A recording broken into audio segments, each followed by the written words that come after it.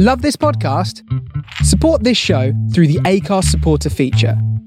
It's up to you how much you give, and there's no regular commitment. Just hit the link in the show description to support now. I'm Sandra, and I'm just the professional your small business was looking for. But you didn't hire me because you didn't use LinkedIn Jobs. LinkedIn has professionals you can't find anywhere else, including those who aren't actively looking for a new job, but might be open to the perfect role, like me. In a given month, over 70% of LinkedIn users don't visit other leading job sites. So if you're not looking on LinkedIn, you'll miss out on great candidates like Sandra. Start hiring professionals like a professional. Post your free job on linkedin.com/people today.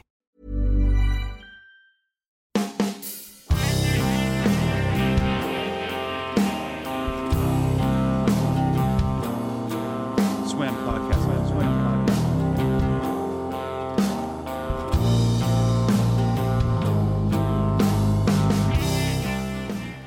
All right, how's it going? And welcome to episode number 40 of Someone Who Isn't Me.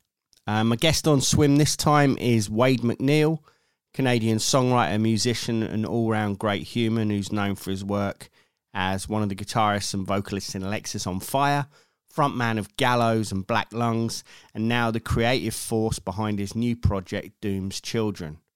In this conversation, we talk about all those bands and the turbulence in Wade's personal life that led to him starting Doom's Children and the band's forthcoming self-titled album. I got to debut the single Flower Moon on the Rock Show back in May, which was a real treat. And that song and video are now online, and it, I think, really gives a taste of what the album has to offer. Remember to hit subscribe to the pod in whichever platform you're using to listen to this.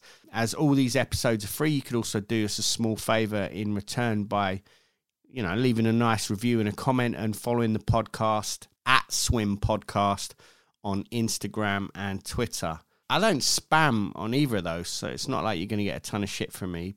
Pretty much just news about when there's a new episode up or progress shots of me painting the cover image for each episode, I guess. Anyways, a follow always makes the numbers look good, eh? And that's clearly what life is about. This is Someone Who Isn't Me, episode number 40 with Wade MacNeil. Enjoy. How you doing then? I'm great. Good. Nice. You? Yeah. It's just... so I went through the whole lockdown mania, and I feel like I've come out the other side of it and then started maybe dipping a toe back into that weirdness. Mm-hmm. But yeah, I'm okay. Yeah, it's just a weird time. You got that right. I've got notes. But, so I've made a few notes about stuff we can talk about. But I haven't seen or spoken to you in forever anyway, so I'd like to just do that, really. Great. And then we can get onto some, like, business in a bit. So, what's been going on? Well, unfortunately, Canada has really mishandled COVID. So, as of right now, it's still, everything's completely locked down. Shops aren't open. We're on like a forced stay-home order, and it's pretty fucked. I'm surprised because I thought Canada was really good at stuff. So I thought, so I thought they'd have a good handle on it. The weird thing is, actually, the other day when I was driving back from the show, I was listening to Rogan, and I didn't realize Matty had done one. So I listened to Matty's one, and I was surprised to hear that him say that was the situation there as well. Well, I think people have been doing their best, and following all the suggestions, and but just the government just didn't get the vaccines. And so as much as people have, stayed in when they've been told to stay in and tried to, look out for each other, the cases would drop and then they'd flare up again. And it's been just back and forth for the last year and a half now. Oh, way. Have you not had any shots yet then? I finally got my first one a few days ago. Okay. So it feels like there's light at the end of the tunnel now. Yeah, that's how I'm feeling. I feel like, whereas before when I was looking at shows and stuff in calendars, I was just like, no way. That is an optimistic view of things. But I feel like now, it's looking like actually things like that are going to happen and are realistic. But that might just be me again, as I said, dipping into the COVID mania. Yeah, it's funny. I mean, I was super optimistic about last summer. So I don't know. At this point, just cross my fingers. Yeah. See what happens. You know what's funny, right? Because I keep saying about, I'm really missing shows and I want to go to shows and stuff. And then like Tara will be like, you can't even be in the supermarket near anybody, let alone be at a show. And I'm just like, yeah, maybe. And then I'm pretty sure it was you posted a picture from some gig only 2 years ago, probably, where I think it was like maybe a gallows show, but you were like in the crowd. It's like everybody's like climbing over each other like a scene out of a zombie film and like screaming in a mic in your face. Yeah. And I just looked at that and the picture just gave me mad anxiety. Just being like, what? I think the picture you're talking about might have been, I don't know, maybe it was a gallows gig or like there was a photo somebody sent me of when I did those Cancer Bats tours, when I filled in for Scotty. Yeah. And, I'm like on the floor. There's like people crowding around me. Like my guitar's up in the air. I'm kind of lost in this sea of humans where people are just throwing beer on me and sweating on me, yelling in my face. And as you say, like that seems like the most insane concept. But what tripped me out even more was I remember that show was you had to walk through the whole bar to get to the stage. Uh-huh. It was this Cancer Bat show in like interior British Columbia in Canada. And so as I was walking down this staircase to the stage, there's a ton of people on the stairs to have a good view of the show, right? And as I was walking down the stairs, some girl like grabbed me and kissed me on the mouth, who'd probably had a few too many Jamesons. And then everyone that was around me kind of like looked like, oh, that was a bit weird. How's he going to react? So I just grabbed the guy that she was with and kissed him on the mouth. And then the person standing next to him, like a step down on the stairs, kind of looked at me and put their hands up. And so I kissed him, and this like led to a domino effect of me kissing a bunch of men and women I don't know on the lips on my way to the stage. And so that's just how we were living, just in a carefree society before all this. And so that seems really nuts. Yeah, man, that's I mean, that's wild at the best of times, but whew. How was that? I haven't really spoken to you since you did that. In fact, I feel like we haven't actually spoken. I mean, we've messaged, but it feels like it's been a minute. It's been a long time. Yeah, that was one of the things I wanted to ask you about. Like, how was that filling in for Scobie? Because, like, I know that your guitar playing from everything else is very different from the way he plays. He's very super regimented and metal, whereas yours playing is a lot more like punk rock and dynamic rather than not that. No offense to Scobie, I don't mean that his playing isn't dynamic. It is, but do you know what I mean? It's a very different way of playing. No, it's a very, very, very different way of playing. So yeah, I mean, learning those songs was a real trip. And they wanted to learn a lot of songs too. So I had to learn something like 23 songs. And it was so funny. Like Liam from the Bats is so blasé about the whole thing. He's like, you got it. And I was like, you have no fucking idea what Scott's doing to you. But it was cool. He came over, showed me the songs. I started doing my homework on it, and I'm really glad I learned those. I think it pushed my guitar playing to a new place and a different place. Yeah. You know, I still can't do those pig squeals like Scotty. Yeah. But it did turn me into like a wah-wah guy.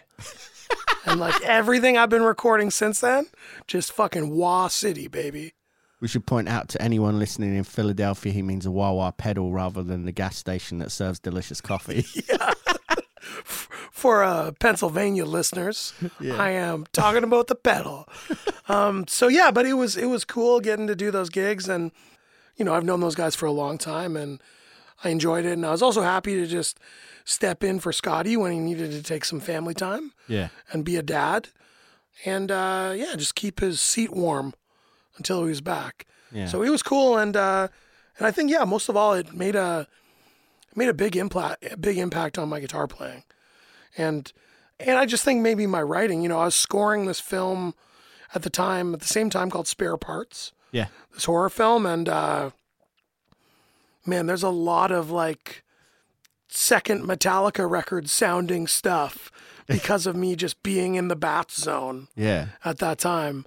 And so, it's definitely, it leaked into my like creative ideas and stuff. And it was cool to do. Yeah, that's awesome as well. Because I think like, even though, I mean, we're friends with a bunch of people in a ton of different bands and hang with them all the time. But it's not until, I guess, you actually get to play with people like that you suddenly feel that influence in quite a different way. Do you know what I mean? Absolutely. Like being around people that in different music styles all the time will affect you, and it affects your taste, and you'll get to hear a bunch of more different stuff.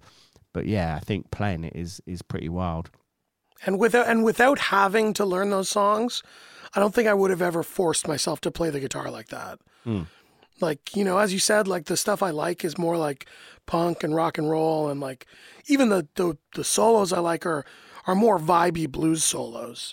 So that's the stuff I've been drawn to and the stuff I kind of play in all my other projects. And so I would have never taken the time to just be like, rip a fucking gnarly fretboard run, Yeah. So, but now I can. But do you think that's going to like have a lasting impact? Because I mean, we'll talk about Doom's Children in a bit, but do you think that'll affect other things in writing and whatnot? I guess you said it did in the score work, so. I think it's affected everything that I've done since. I think it initially, it crept into that score for Spare Parts, but I think the way it pushed me as a player, it certainly opened up some different territory. Like even on the Doom's Children record, even though the soloing is more like bluesy and stuff, it's probably a little bit shreddier thanks to Scotty. Amazing. How'd you get into doing the scoring stuff, by the way? I met the actor Jay Baruchel. Yeah. He had been to a bunch of Alexis on Fire concerts. And I had said something nice about the hockey film Goon that he made. Yeah.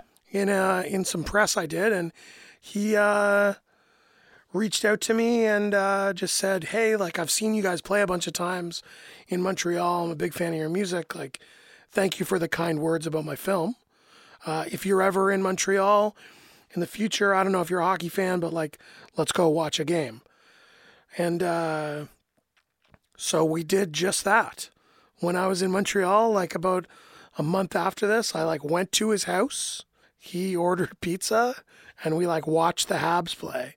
And he's just the most down-to-earth dude, and also like a really big music fan. Like he's really, I think people might be surprised that, for a guy that's been in a lot of romantic comedies, he like loves industrial music. He's a huge Skinny Puppy fan. Yeah. So, he asked me to work on music for the sequel to Goon, Goon Last of the Enforcers. Yeah. At first it was, can you maybe do a few songs for the in-arena music? And then he was really, really thrilled with those. And that just grew into, me maybe doing about a half an hour's worth of music for that film. Rad. And then by the end of that project, he'd asked me to work on his next film, Random Acts of Violence. And, he just kind of said, the more we hung out and talked about the music, he was just like, you're the guy that does the music for my films now. That's and sick. he's a lovely guy. He's a really talented guy, and he's very interested in like supporting his friends and like having a crew of people that work together all the time. And so I'm glad to be on the team. Yeah, that's awesome, man. It's funny, isn't it? Because I started thinking about this, right? So just about reached the 20th anniversary of Alexis. You know, you made the self-title when you were like, what?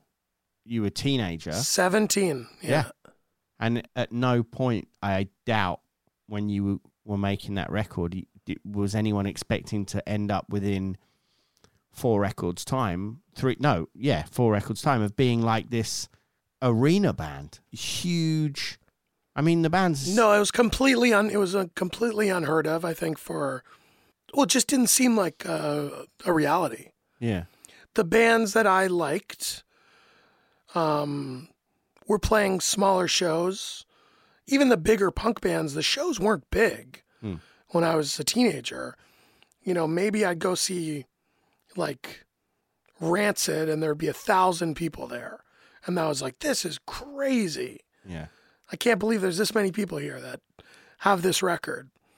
But most of the shows I was going to were 50 to 75 people. I lived in a small town, you know, an hour and a half outside of Toronto, and that was the norm. And especially when I started digging deeper into, you know, hardcore or screamo or just kind of more outsider music, those shows got even smaller. The screamo bands I was going to see in Buffalo or the power violence bands, they're playing in, you know, people's basements to 30 people. Yeah. And those were the bands that I wanted to sound like when we started Alexis. That's the community I wanted to be a part of and play at those house shows. Yeah. And the beginning of the band, that's what we were doing. What kind of bands were those then? Page 99, Seisha, Love Lost But Not Forgotten, Orchid. Yeah. The kind of the wave of screamo, a lot of the stuff that came out on Level Plane Records that kind of existed before we started playing. So the late 90s wave of it. Joshua Fit for Battle. Stuff that sounded, you know, when they turned on the distortion pedals, was just inaudible white noise. And then they turned them off and their clean tones were louder than the distortion. And yeah, I loved it. Yeah. Yeah, I love that whole era as well. I think the thing is as well that growing up in that scene informs you for life as far as not just your musical tastes, but your entire approach to everything, I think. And it can be a little constricting at times. And there have been plenty of times for me where I would be, you know, playing in bands that started to do well, and I would beat myself up over it. Just be like, oh no, imagine if Swing Kids knew about this. Do you know what I mean? Do you know what I mean, though? That whole kind of mentality. 100%. I think with the... It's such a double-edged sword. It certainly is. It certainly informed, you know, by me getting certain Crass and Dead Kennedys records when I was 14 and being involved in skateboarding, and the people I met that also had those records that skated, it provided me with a ton of ideas. And a lot of that is, you know, a huge foundational part of who I am today and how I met the people that are the closest people in my life and still are.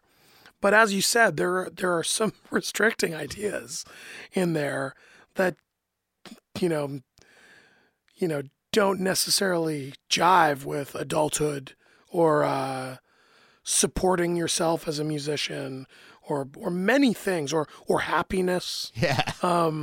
So there's certain things I've had to abandon. But there's a lot of it that I think I've tried to stay true to. But to what you said, you know, if Swing Kids knew about this.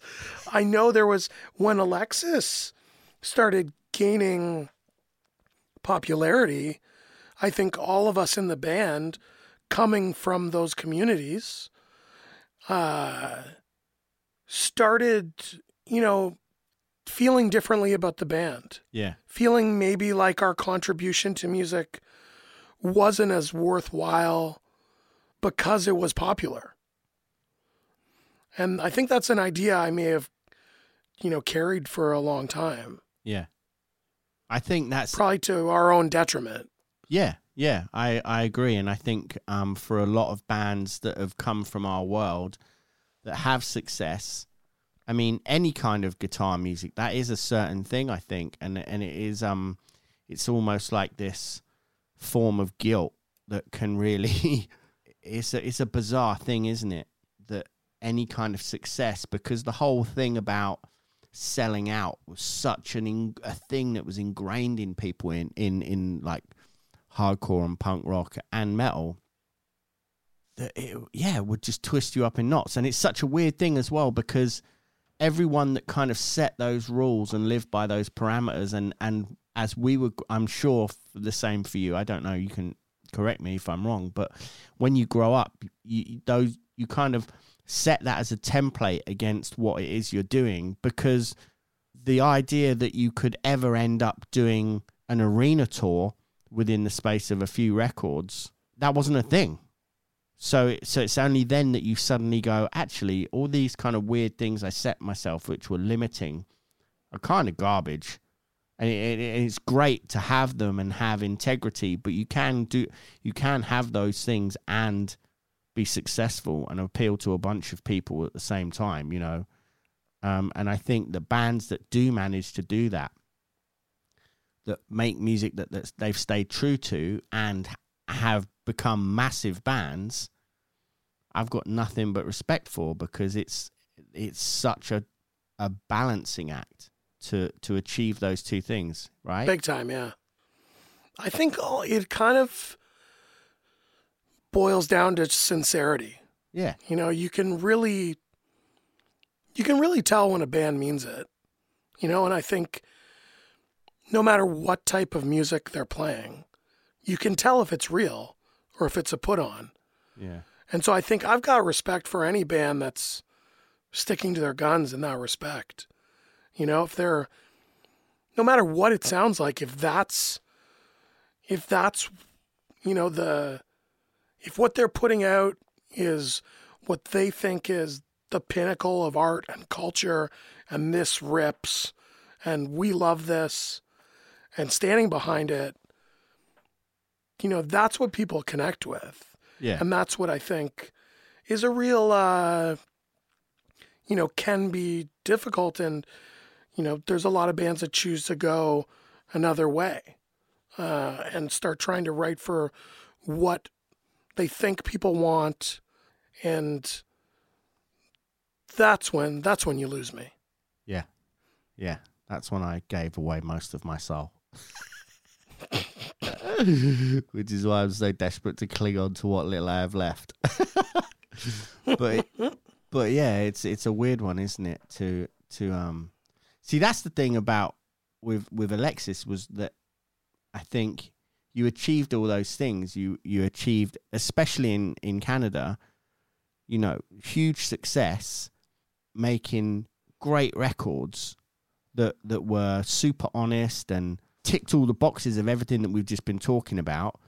And then just to go, yeah, look, I think that's us now. Let's just call it a day. When that first happened, yeah, like 2012, right? How did that feel then? Because it is a rare thing to be able to get to that point, I think. So to walk away from that must have been... It was probably, I think when we had the discussion about calling it a day, was one of the worst days of my life. Yeah, I'll bet. And I think every one of the five of us would say the same thing. We all felt differently about it. We all had different things going on in our lives. But yeah, it was very, very, very difficult, because it had been something I'd been doing since I was 17. It was something I was doing nonstop for so long. I mean, the first, at least, 5-6 years of the band, we probably played more than 300 shows a year. Like, we toured nonstop. We just lived in a van. We just played all the time. And there's nothing else any of us wanted to do. And then we kind of came off the road after Crisis, and life kind of crept in a little bit. Yeah. You know, we put a pin in all of it, and we were working so hard and playing all the time. It didn't feel like hard work. It felt like our life. And well, that's the thing, isn't it? Because I think the amount of work that goes into it is exceptional, and the amount of hours and dedication that goes into making a band work is ridiculously hard work. But it's, I don't think you really consider those things. It's not until you step away from it, or how it was for me, was you don't consider the things that you've sacrificed to be sacrifices, because you're doing the thing that you wanted to do, and that was just what you did to get to do those things. Do you know what I mean? Yeah, absolutely. And I mean, especially because we started touring really heavily so quick. Like the moment I graduated high school, we started touring full time. And so, That's nuts, I mean, isn't it? especially like at that age, you know, what else would I want to be doing? Yeah. And yeah, but there is a lot of sacrifice, and there's a lot of, yeah, I mean, everything is secondary to doing it. Yeah. And it's difficult, and there's a lot of rough spots and tough decisions to make. And but none of it, as you kind of just spoke to, really feels like a sacrifice. Maybe in hindsight, some of it does. Yeah. But only in hindsight. Only when I was able to step away from it, maybe, and we'd finally called it a day and finally played, you know, the farewell shows, that maybe I was able to see a bit of the band as it actually was. I think the thing now is, like I said this to Ben and also Greg from Dillinger, that when they walked away and they were like, "We're done, we're putting a pin in it, it's done," I was like, "Yeah, what, 4 years? I give it 4 years, right?" And they're like, "No, we're done." Because I feel like a lot of bands in our world really develop like a huge, like an extra fan base almost when it's done, because there's a lot of kids that might not have been there for the first time round, and yet they'll get into a bunch of new bands and like young bands coming through. And I think that the influence of Alexis on a ton of bands that have come through in the last sort of 5-6 years is massive. So it's only kind of after the fact that, even regardless of how big a band gets, it's after the fact they suddenly, you know, there's certain bands will have this swell, and then it's like inevitably they come back. But when you guys all kind of were like, right, this is it, let's call this now, did everyone feel that was there any kind of like in the back of everyone's mind, oh, but maybe we'll reconvene, or was it actually like, that's it, we're done? It was that's it, 100%. Huh. And yeah, it had felt like it had run its course, and we felt really lucky that because we said it was over, and then we didn't do a last tour or anything like that. And we started talking a little bit more and thought, let's actually give this a send off that it deserves. And by taking a little bit of time and doing that, it allowed us to end things on a positive note, like personally and, with the band. And so when we were playing those final shows, everyone felt good about putting it to bed. Yeah. And there was no thought in, I think, any of our minds that it would be happening again. We were moving on, and we were happy about that. And, yeah, I don't know. It's So like 3 years passed though, and then everybody kind of reconvenes. How was and it's funny, isn't it, to say 3 years, because I feel like this last year and a half has kind of, for a lot of people, has gone super quick. Not for everyone, obviously, but it feels like I don't know if it's because I'm getting older or because of the repetition of what this year has been, but like a year and a half has gone in the blink of an eye. But I think stepping away from something that's been the main thing in your life, 3 years must have felt like a really long time, I would have imagined. So how did the subject then get broached about kind of reconvening and not just like playing shows? Because, you know, we've had 3 new songs, right? Familiar Drugs, Complicit, and Season of the Flood. So we won't get into what that might mean for the future, but like those songs exist now and there've been shows since. So what was that sort of period where the band was done like, and then how did it then suddenly re-come about? Because I mean, you know, we all stepped away from it, and I think, as I said, on a positive note, which I think is the most important thing, because a lot of bands don't get to do that. Kind of goes out in a fiery blaze. And so, you know, in that time when we weren't playing, which I think like from the time we announced we were breaking up to us starting to play again was probably about 5 years. Oh, okay. But I guess we did the final shows like maybe after a year of us breaking up or something. So, so in that time, you know, we were seeing each other. We were hanging out. How different was it? Was it different? It was different.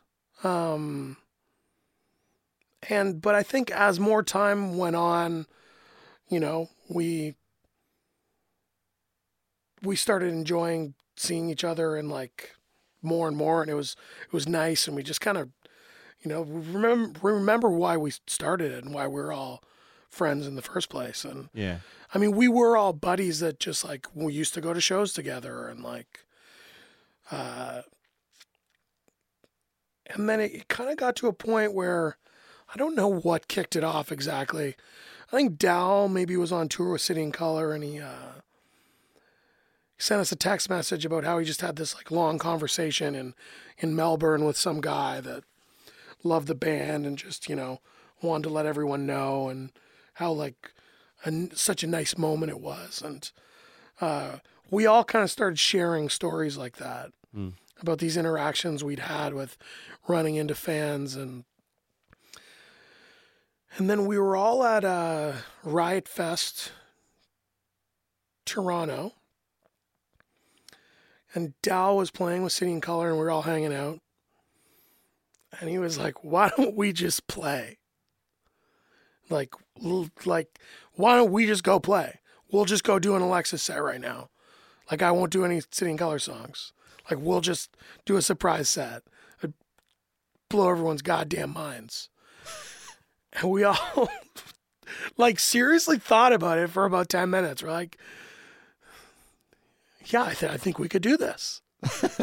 Let's do this. No rehearsals. And then Steele, our bass player, was like the one voice of reason. It was like, we haven't played in 5 years. We're gonna go blow this right now. I know we've all had a nice day hanging out, but come Voice on, of reason. dudes. And so we're like, all right. And then a few months later, we got an offer to play that festival, which is a weird thing that happens. Your band breaks up, but people never stop offering you shows. So we got an offer to play Riot Fest the following year, and we're like, well, we almost did it a week ago. And, you know, so maybe we should do it next year, and we'll practice and do it.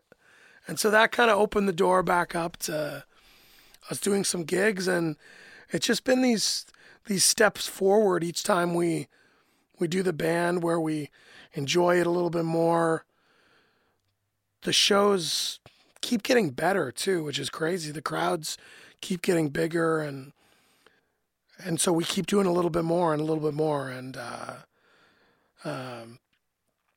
being able to like rehearse and hang out through COVID a little bit has been one of the big blessings of making me feel somewhat normal. Yeah. During this time. And so, you know, I know for sure when we can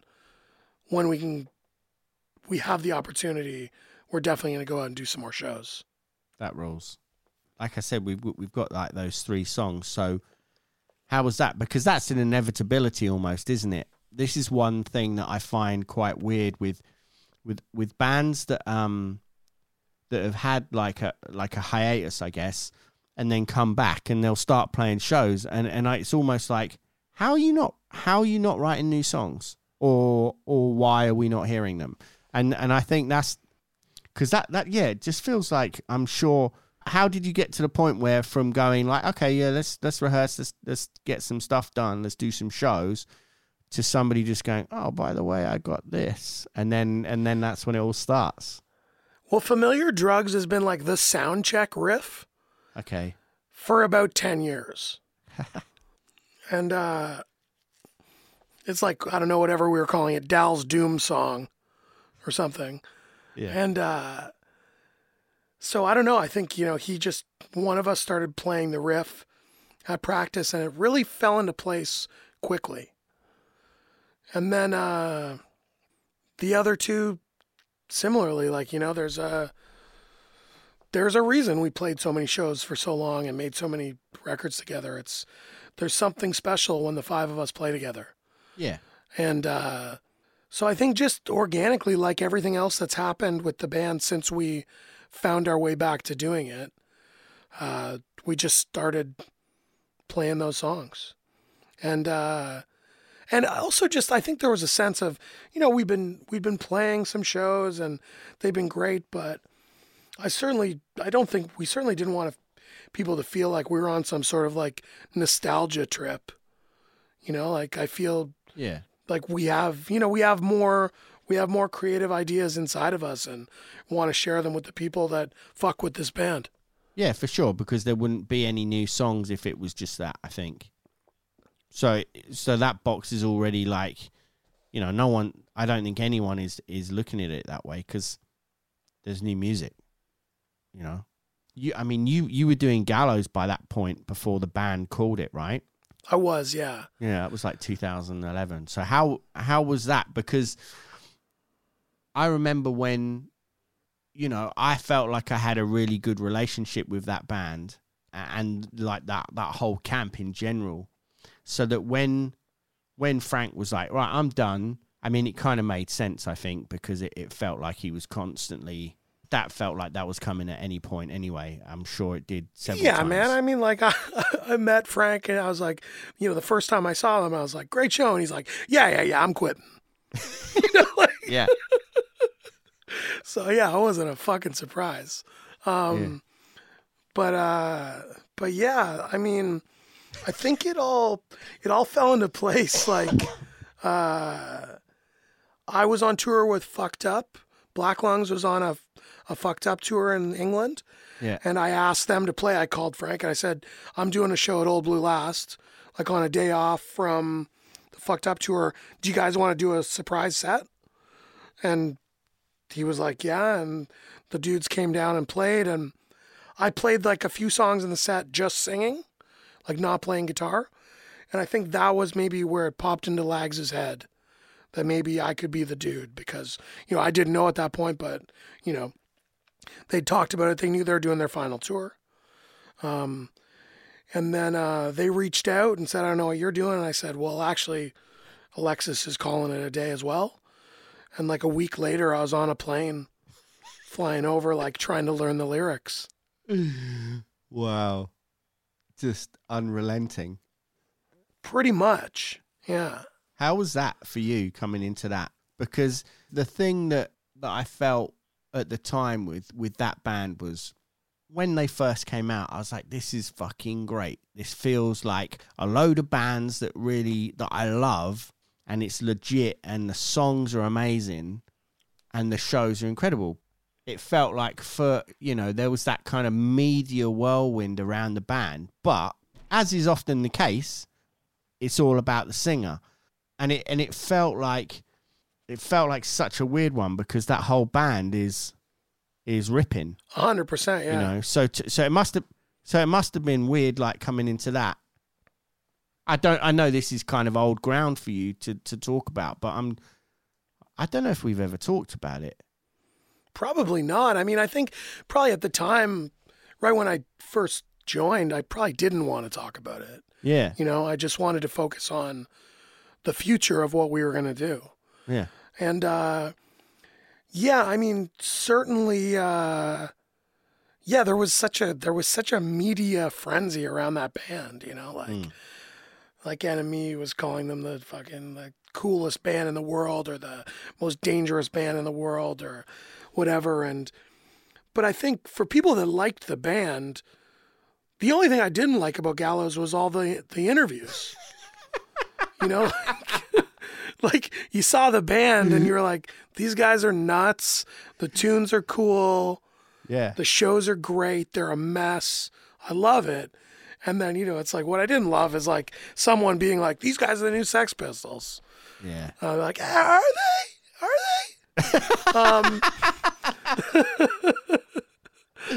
So like there was a certain part of me that was, you know, I loved the band and the dudes were my buddies that I'd see every time I was in the UK.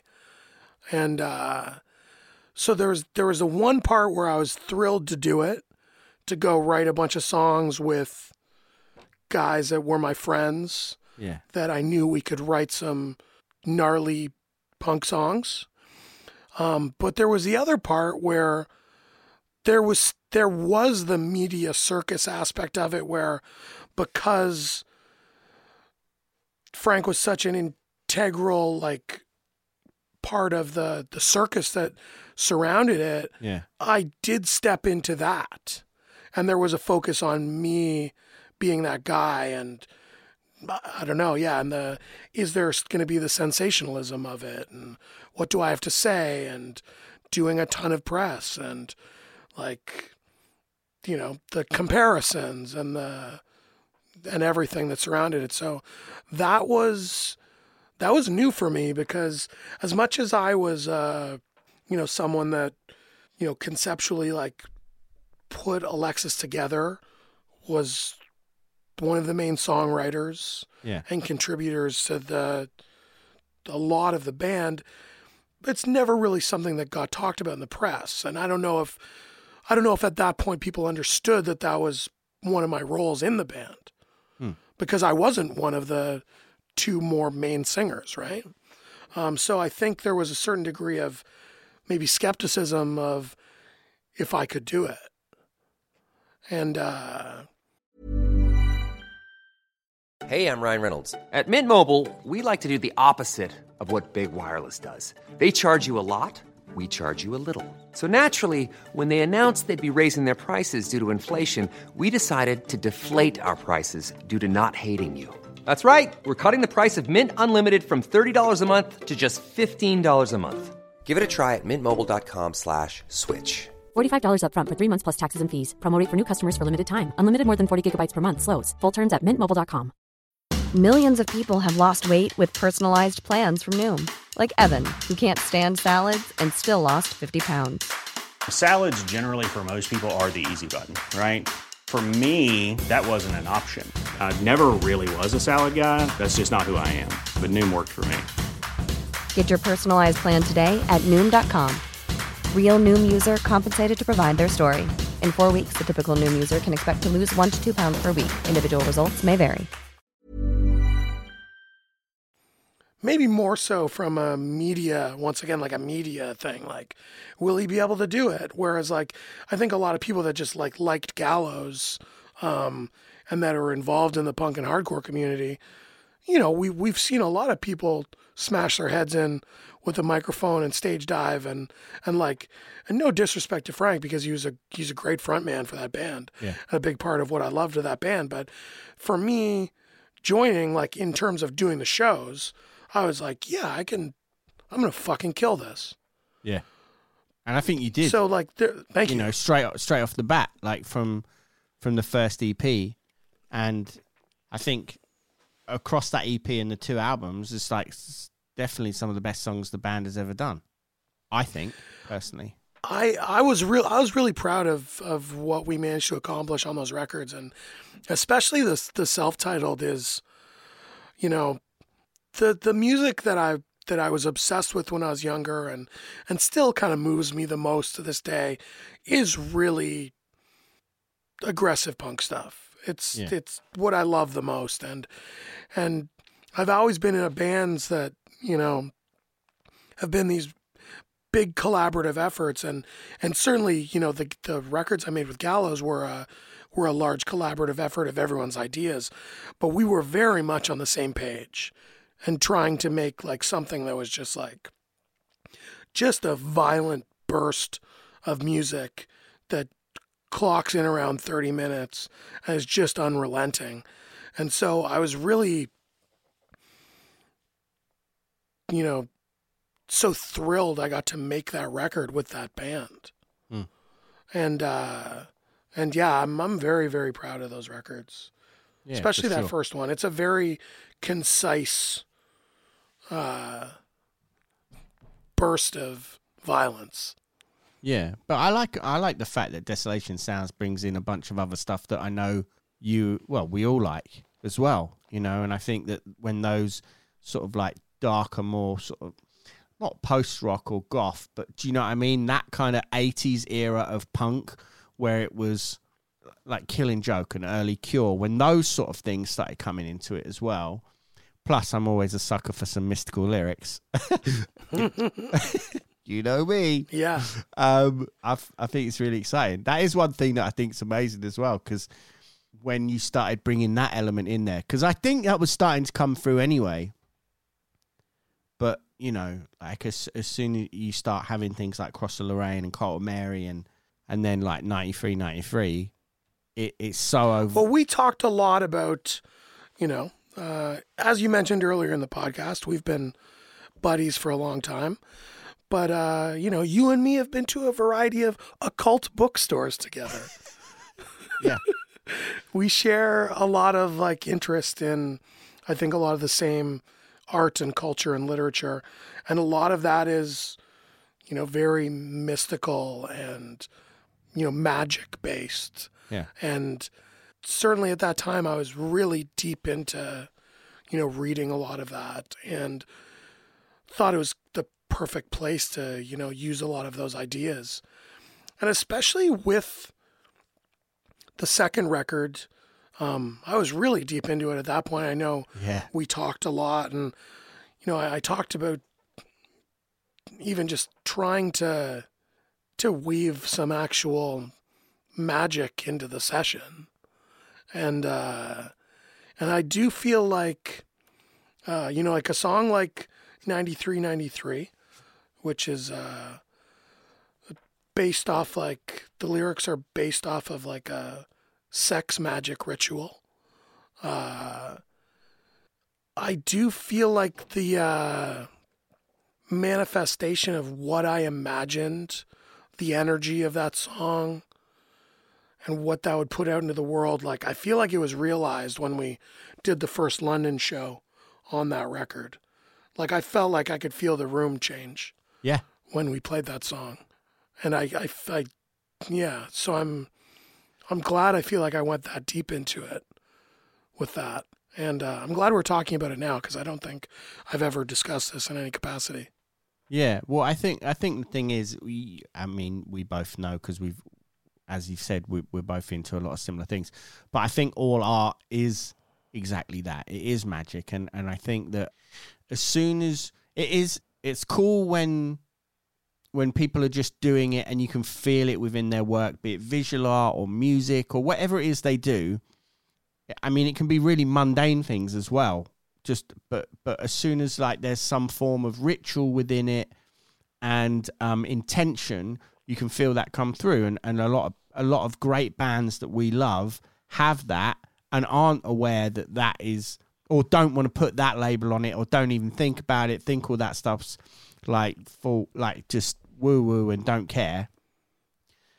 But then there's those artists that I love that do realize that and align it with those things, or see the similarity with what they're doing and the effects that their art can have with these ideas, and they head down that road a bit more. And I feel like you can feel that more. It resonates more because the intention changes. Do you know what I mean? It's like, you know, as soon as Bowie started getting into that stuff, you could feel it, I think, in his work. And I don't know. Maybe I'm just rambling, but I feel like as soon as you... I certainly think you can. And I think the stuff that I'm drawn to the most is where people have kind of done it. Yeah, have went deep on it. Yeah. And, but yeah, I don't know. I want to touch back on what you said about just in terms of, you know, the creation of all art is magic. And there really is something to that. I mean, you know, the way I write music is I'm hearing something. I'm always hearing something that isn't there. And, you know, like my main means of writing stuff is playing guitar. And just like I've always heard these melodies in my head, and I'm trying to figure it out. I'm trying to, you know, put this song together that I can't really explain why it's right or why it needs to be a certain way, other than that's the way I'm hearing it in my mind. And I'm trying to get that out and put that on a record or create that live. And I think, you know, the longer I do it, the closer I'm getting to actually getting it to be the way that I'm actually hearing it. Yeah. And I think it's a lifelong like pursuit of trying to really keep trying to do that. But I don't know. I mean, that does sound like magic to me. Well, I mean, look, something that you don't know where you're getting it or where you're feeling it from, and you're creating it out of nothing and making it and putting it out into the world. And not only that when you put it then out into the world, you can be on the other side of the planet from the person that's then experiencing that in some way, and it moves them emotionally. It affects their entire being. That's pretty special, right? If you think that, you know, somebody that you would have no relationship with other than them listening to something you've done or looking at something that somebody's made, and they have an emotional response to it and it resonates with them, that's pretty magical. Even if you want to write that off and go, no, that's not magic, that's just people being like emotionally responding to something. But okay, fine, however you want to dress it up, that's pretty special, I think. I think so. And I mean, you know, I think like someone like George from Alexis would, if he was, you know, the third person in this conversation, he'd be like, you guys are out of your fucking minds. But I've seen George stand at the front of a stage and just stare at the audience intensely and make a group of 100,000 people start going crazy without saying anything, without moving that much. Like I'm getting a little bit emotional thinking about it. It's really intense. Yeah. And I mean, I don't know. That's like, that feels like magic. Yeah, I agree. He'd say you're a fucking hippie, Wade. Chill out. But I think it's like, yeah, that's it. Yeah. That's what we're trying to do. Yeah, for sure. And I think it's funny when you say about like when you're writing and you're like, no, these are the things that I'm hearing in my head. That's something that I always personally, when I'd be collaborating with other people in a band, that's something I'd almost struggle with, because they'd be like, oh yeah, and what about this? And I'll do this, or this can be the next part. And I'd be like, no, that's not how it goes. And they'll be like, what do you mean how it goes? It doesn't exist yet.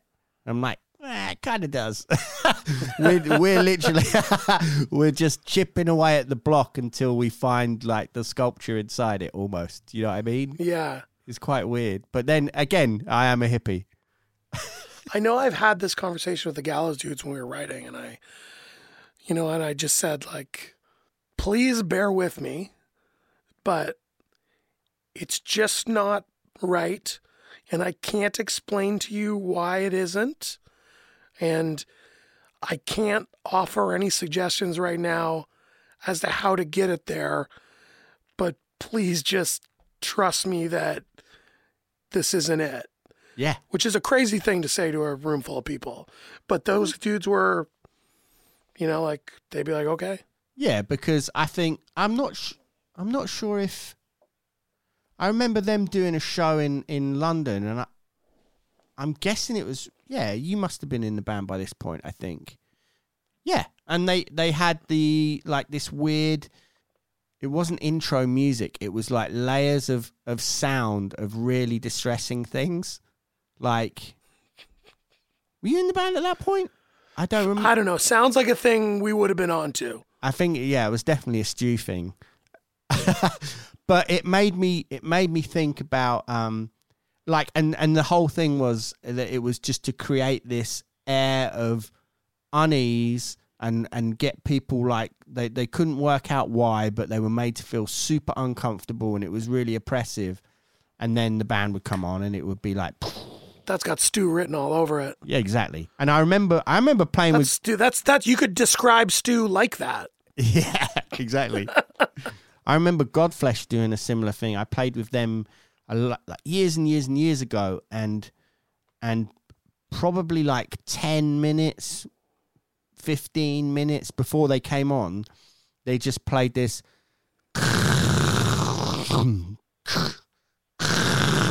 like this mechanical noise, and it just went on for like 10 or 15 minutes, and it was just like putting people on edge. And I remember Gallows doing that, and that made me think of this. I remember reading an interview with William Burroughs where he was talking about how I think it was like a cafe that he'd gone in, and he felt, and they'd done something where they disrespected him or been really rude to him and kind of manhandled him out of the cafe or something like that, or a store.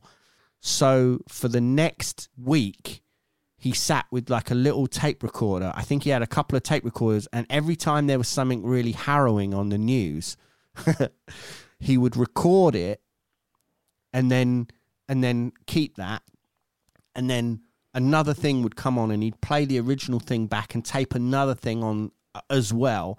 So he had this just like, it ended up with like layers of almost like of this cacophony of misery that he'd collect all these kind of weird news stories.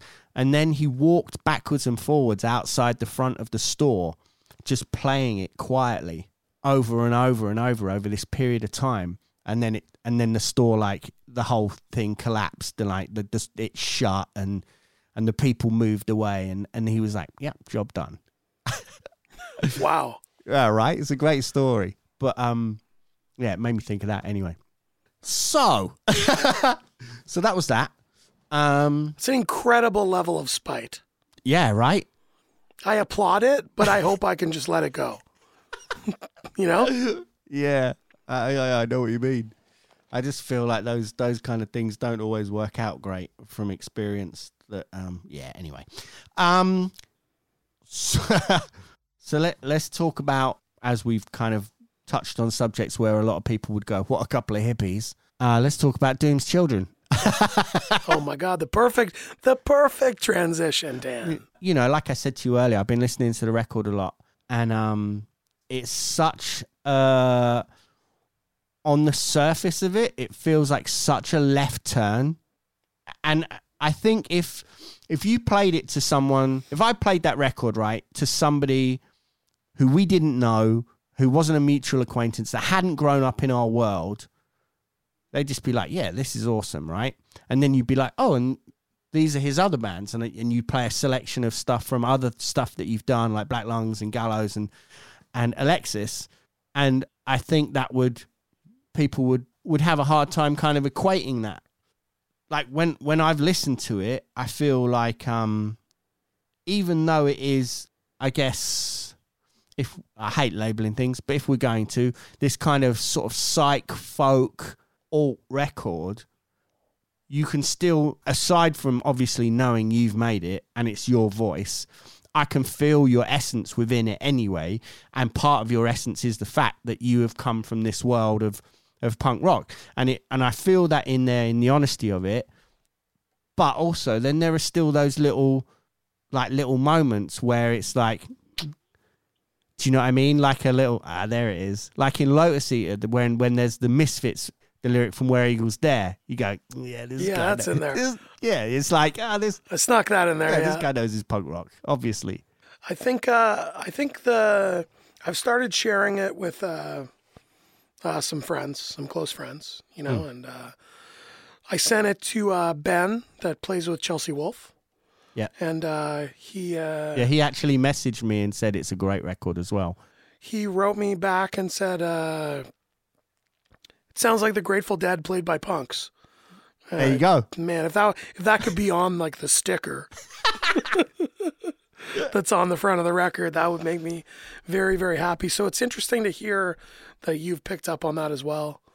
Yeah, I don't know. I think it all kind of came together out of, personally, the last few years have been very, very difficult for me. I feel like my life kind of started falling apart. And I moved away from listening to a lot of aggressive music in that time because honestly, I felt too depressed and it was not helping. And I kind of around that time found the Grateful Dead and started listening to that nonstop. And it was a little thing, but it was like a little bit of light in my life. And I kind of pretty much only listened to it for about a year. How did you get to that point? Like, how are they the band that are almost like the lifeline to things? How did you settle on them? How did that come about? Well, I think I've listened to a ton of music that is adjacent to the band for years, like Crosby, Stills, Nash & Young and Bob Dylan and, a bunch of bands that, the Allman Brothers, a bunch of bands that would tour with them a lot. That were part of that community. But I'd never really checked them out. I was just, I had a Grateful Dead shirt when I was a kid. Didn't even know what it was. Yeah. And everyone is aware of the band, but I think a lot of people don't know what it sounds like. Yeah. And I was one of those people. I am. I always imagined it would sound like Pink Floyd or something like super drugged out, vibey guitar solo stuff. And I was pleasantly surprised to find that it sounds like very nice, folky Americana stuff. And I don't know what it was about that time or the records that it just really kind of started to click with me. And I was writing a lot of songs about the kind of tumultuous time that I was going through in my life. And as I listened to more and more Dead, I wanted to try and write some songs that sounded nice.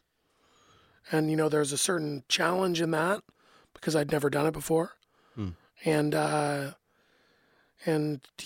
just kind of, it's a deep wormhole, the Grateful Dead, there's a lot to dive into. And I became increasingly obsessed with it. And I think it certainly informed the way I approached writing these songs and making these records and kind of helped with a lot of those creative choices. And yeah, because now I'm a full-on fucking hippie.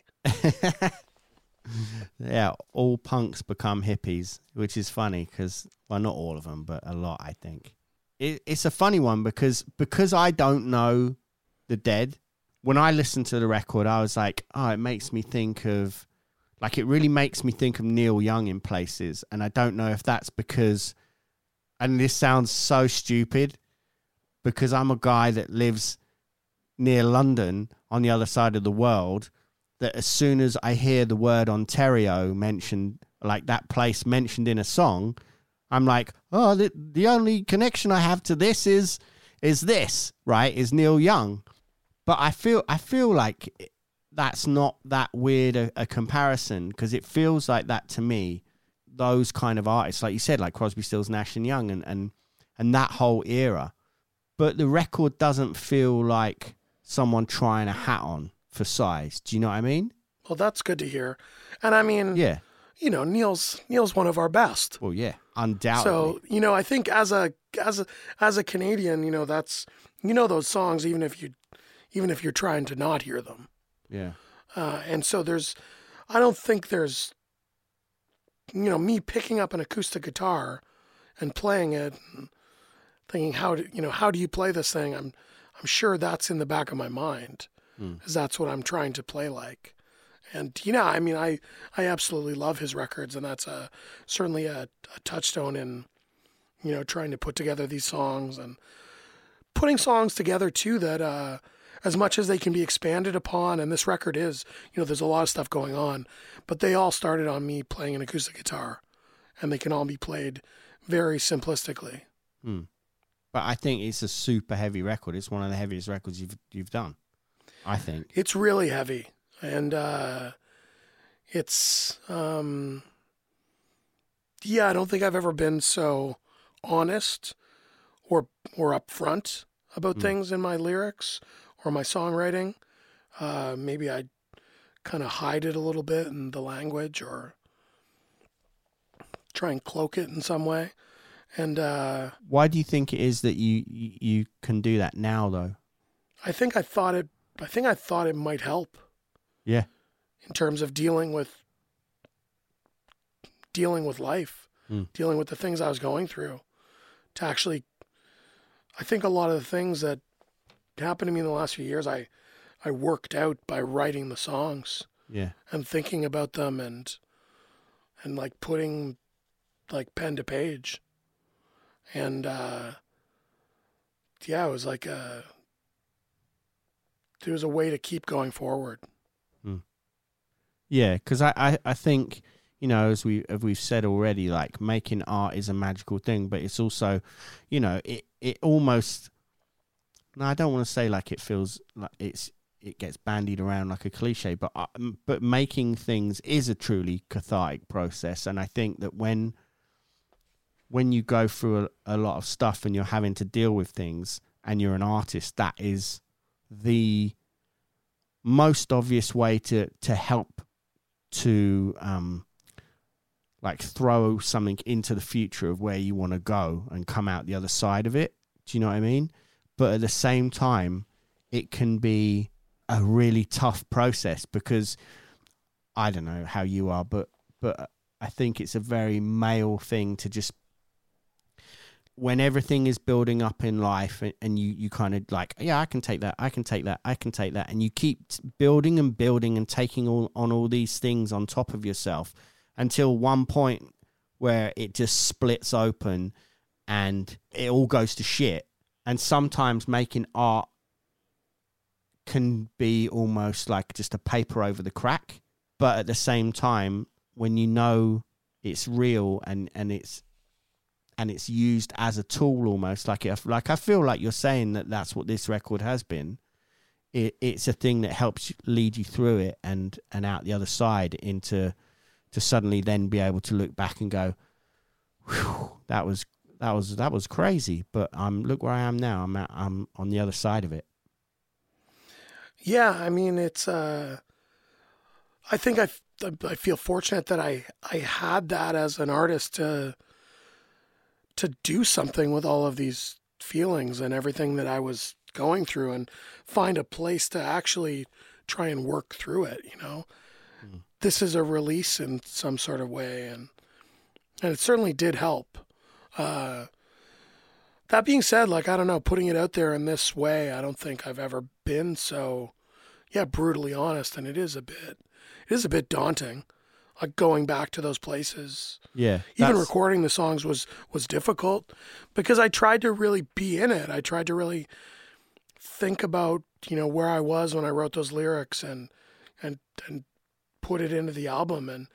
And so I'm sure playing some of the songs live will be a bit of a struggle, but I think I hope that's what people will connect with on it and by maybe allowing myself to be so vulnerable with this stuff, I think hopefully that's what people can connect with, is their own struggles that are similar. Yeah, I think so. And I think when I hear it, it feels so real. It feels like, without keep going back to like sounding like some weird Crowley nut, but the idea of like, you know, crossing the abyss and facing it and coming through, I think that's when people reach another level, you know? You're talking about your struggles and how you cope with those and going to rehab. And then I feel like when you talk about these things and in the way that you have, yeah, it will be tough. And I feel like this is going to be the tough part. Like you said, I think playing the songs will be tough as well. But having someone go, oh, what's that about? Oh, what's the song about your dad dropping you off at rehab? Do you know what I mean? It's almost like if people don't connect and realize that it is so real and vulnerable, I don't know, dealing with people who are just like, cool, you've got a new record. Do you know what I mean? Well, I'm sure there will be some of that. Yeah. But hopefully there's not too much of that. But I think, I don't know, I think the way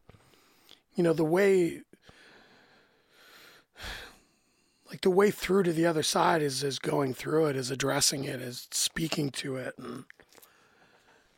And yeah, not looking at struggle as some sort of failure. Yeah, not at all. I think by addressing a lot of things that are difficult in your life, and it's a very powerful thing, and you can only stuff things down for so long. Yeah. Before, as you said before, it cracks open, and so yeah. I mean, I think it'll be good to go through it all and relive it a bit and be as a reminder to myself of where I want to be and not where I was at. Yeah.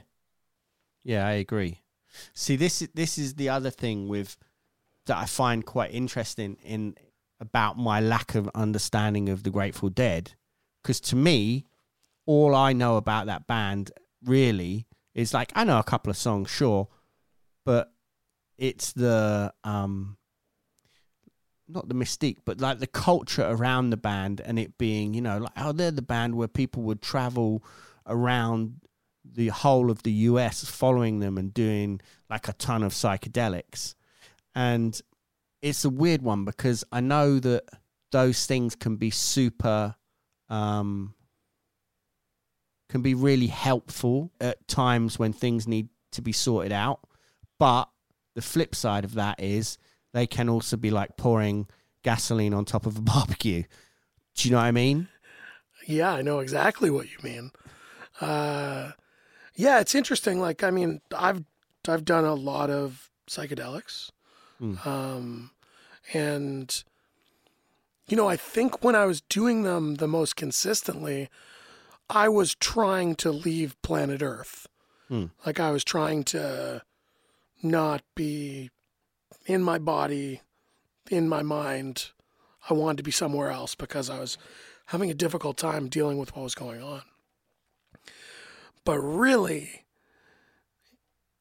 it's bringing forward all the things maybe you don't want to deal with, or the things that are stuffed down the most.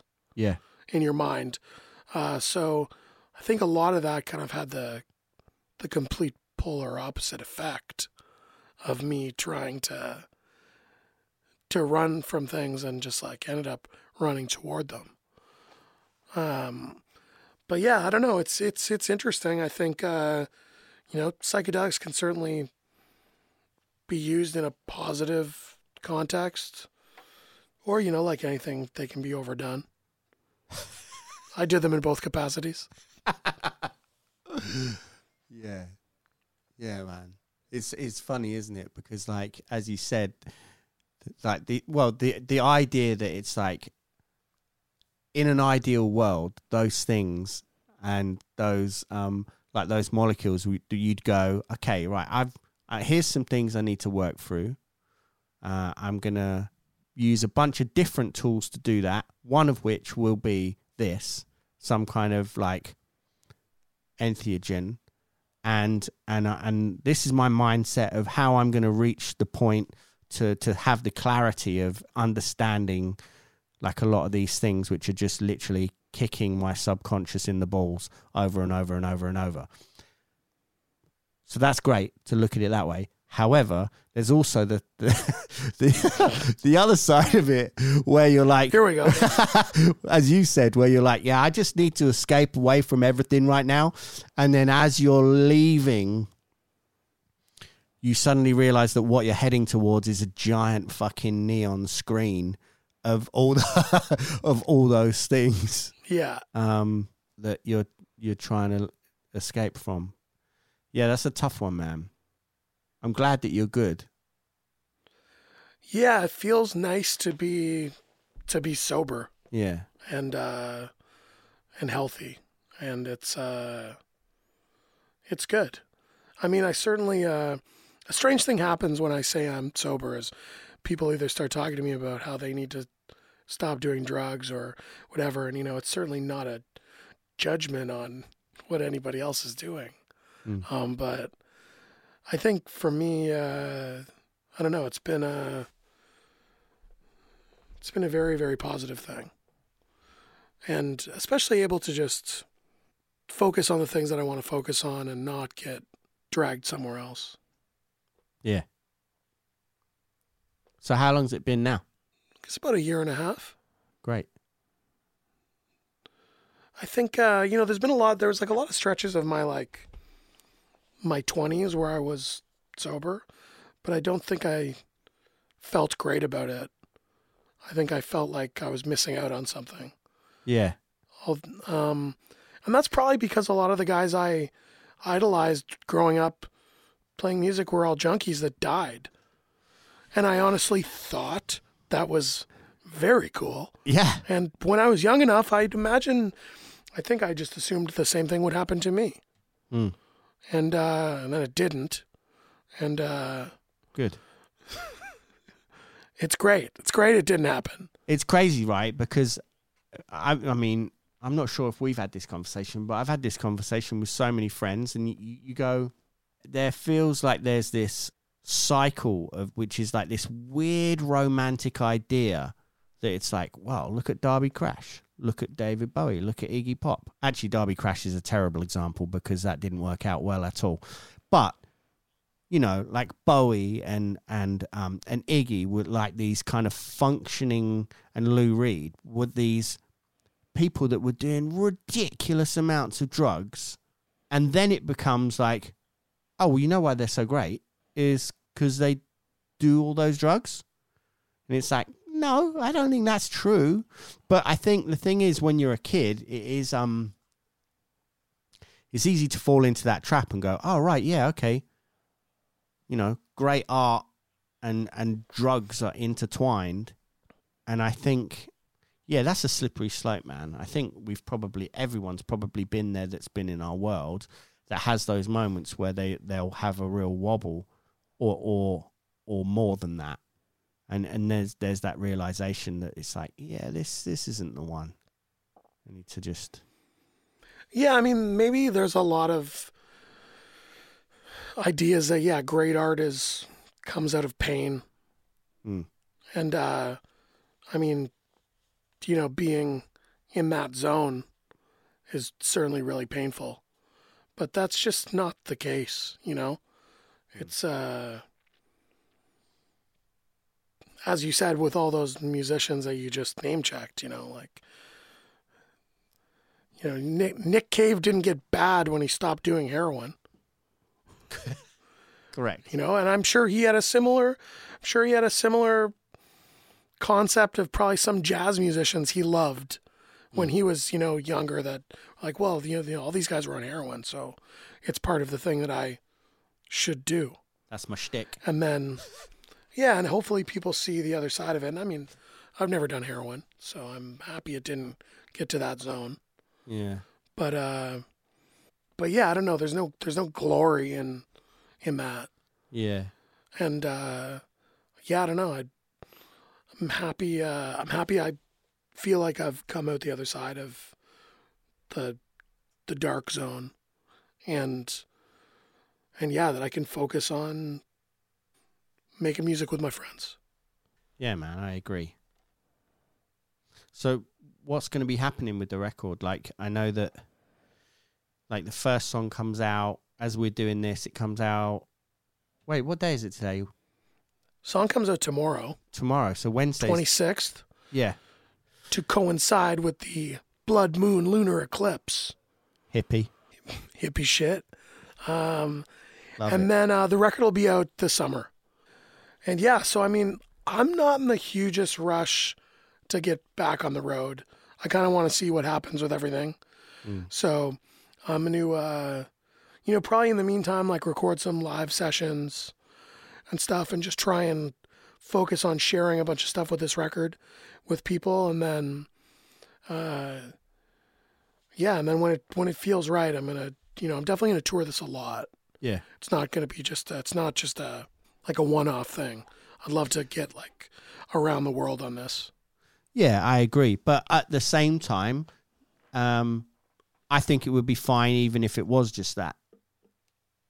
I want to see it from my perspective, like as a somebody that enjoys the record. But what I'm also saying is that I think it feels like it exists and it's done its job almost. I also see it that it's something that is clearly like the key opening a door to a whole, it sounds really cheesy to say it like this, but like a whole other chapter now, I think, because it's... Well, I think it could allow me to play with some artists that I've never played with and exist in a space that my music career hasn't existed in. Yeah. Which is always exciting, doing new things is always exciting. And just the nature of the songs on this record lends itself to some more kind of free form playing. And I'd love to, take some of these songs and just go off on a tangent and jam and kind of see where it leads us. Yeah. Which is exciting. It's new, it's different, it's exciting, all the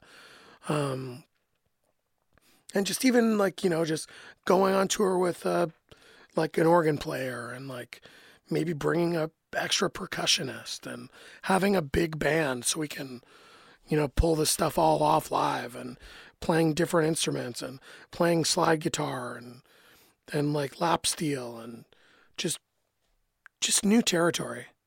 Yeah. What do you think 17-year-old Wade would have made of the record? I think he'd be disgusted. You think though? I don't know. I mean, I've always loved a lot of different things, but 17-year-old Wade had 2 wallet chains, right?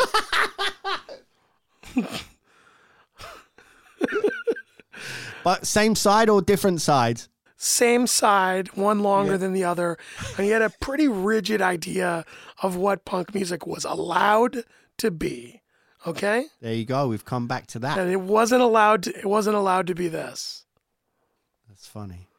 But it is. This record's punk as fuck. 17-year-old Wade, even though he did have a blood for blood windbreaker, he was wrong about this. Amazing. Well, I'm stoked on it, man, and I'm stoked we get to catch up, and I'm stoked to see you where you are. Thank you very much, Dan. Love you, mate. Love ya. Take care. Bye. Bye.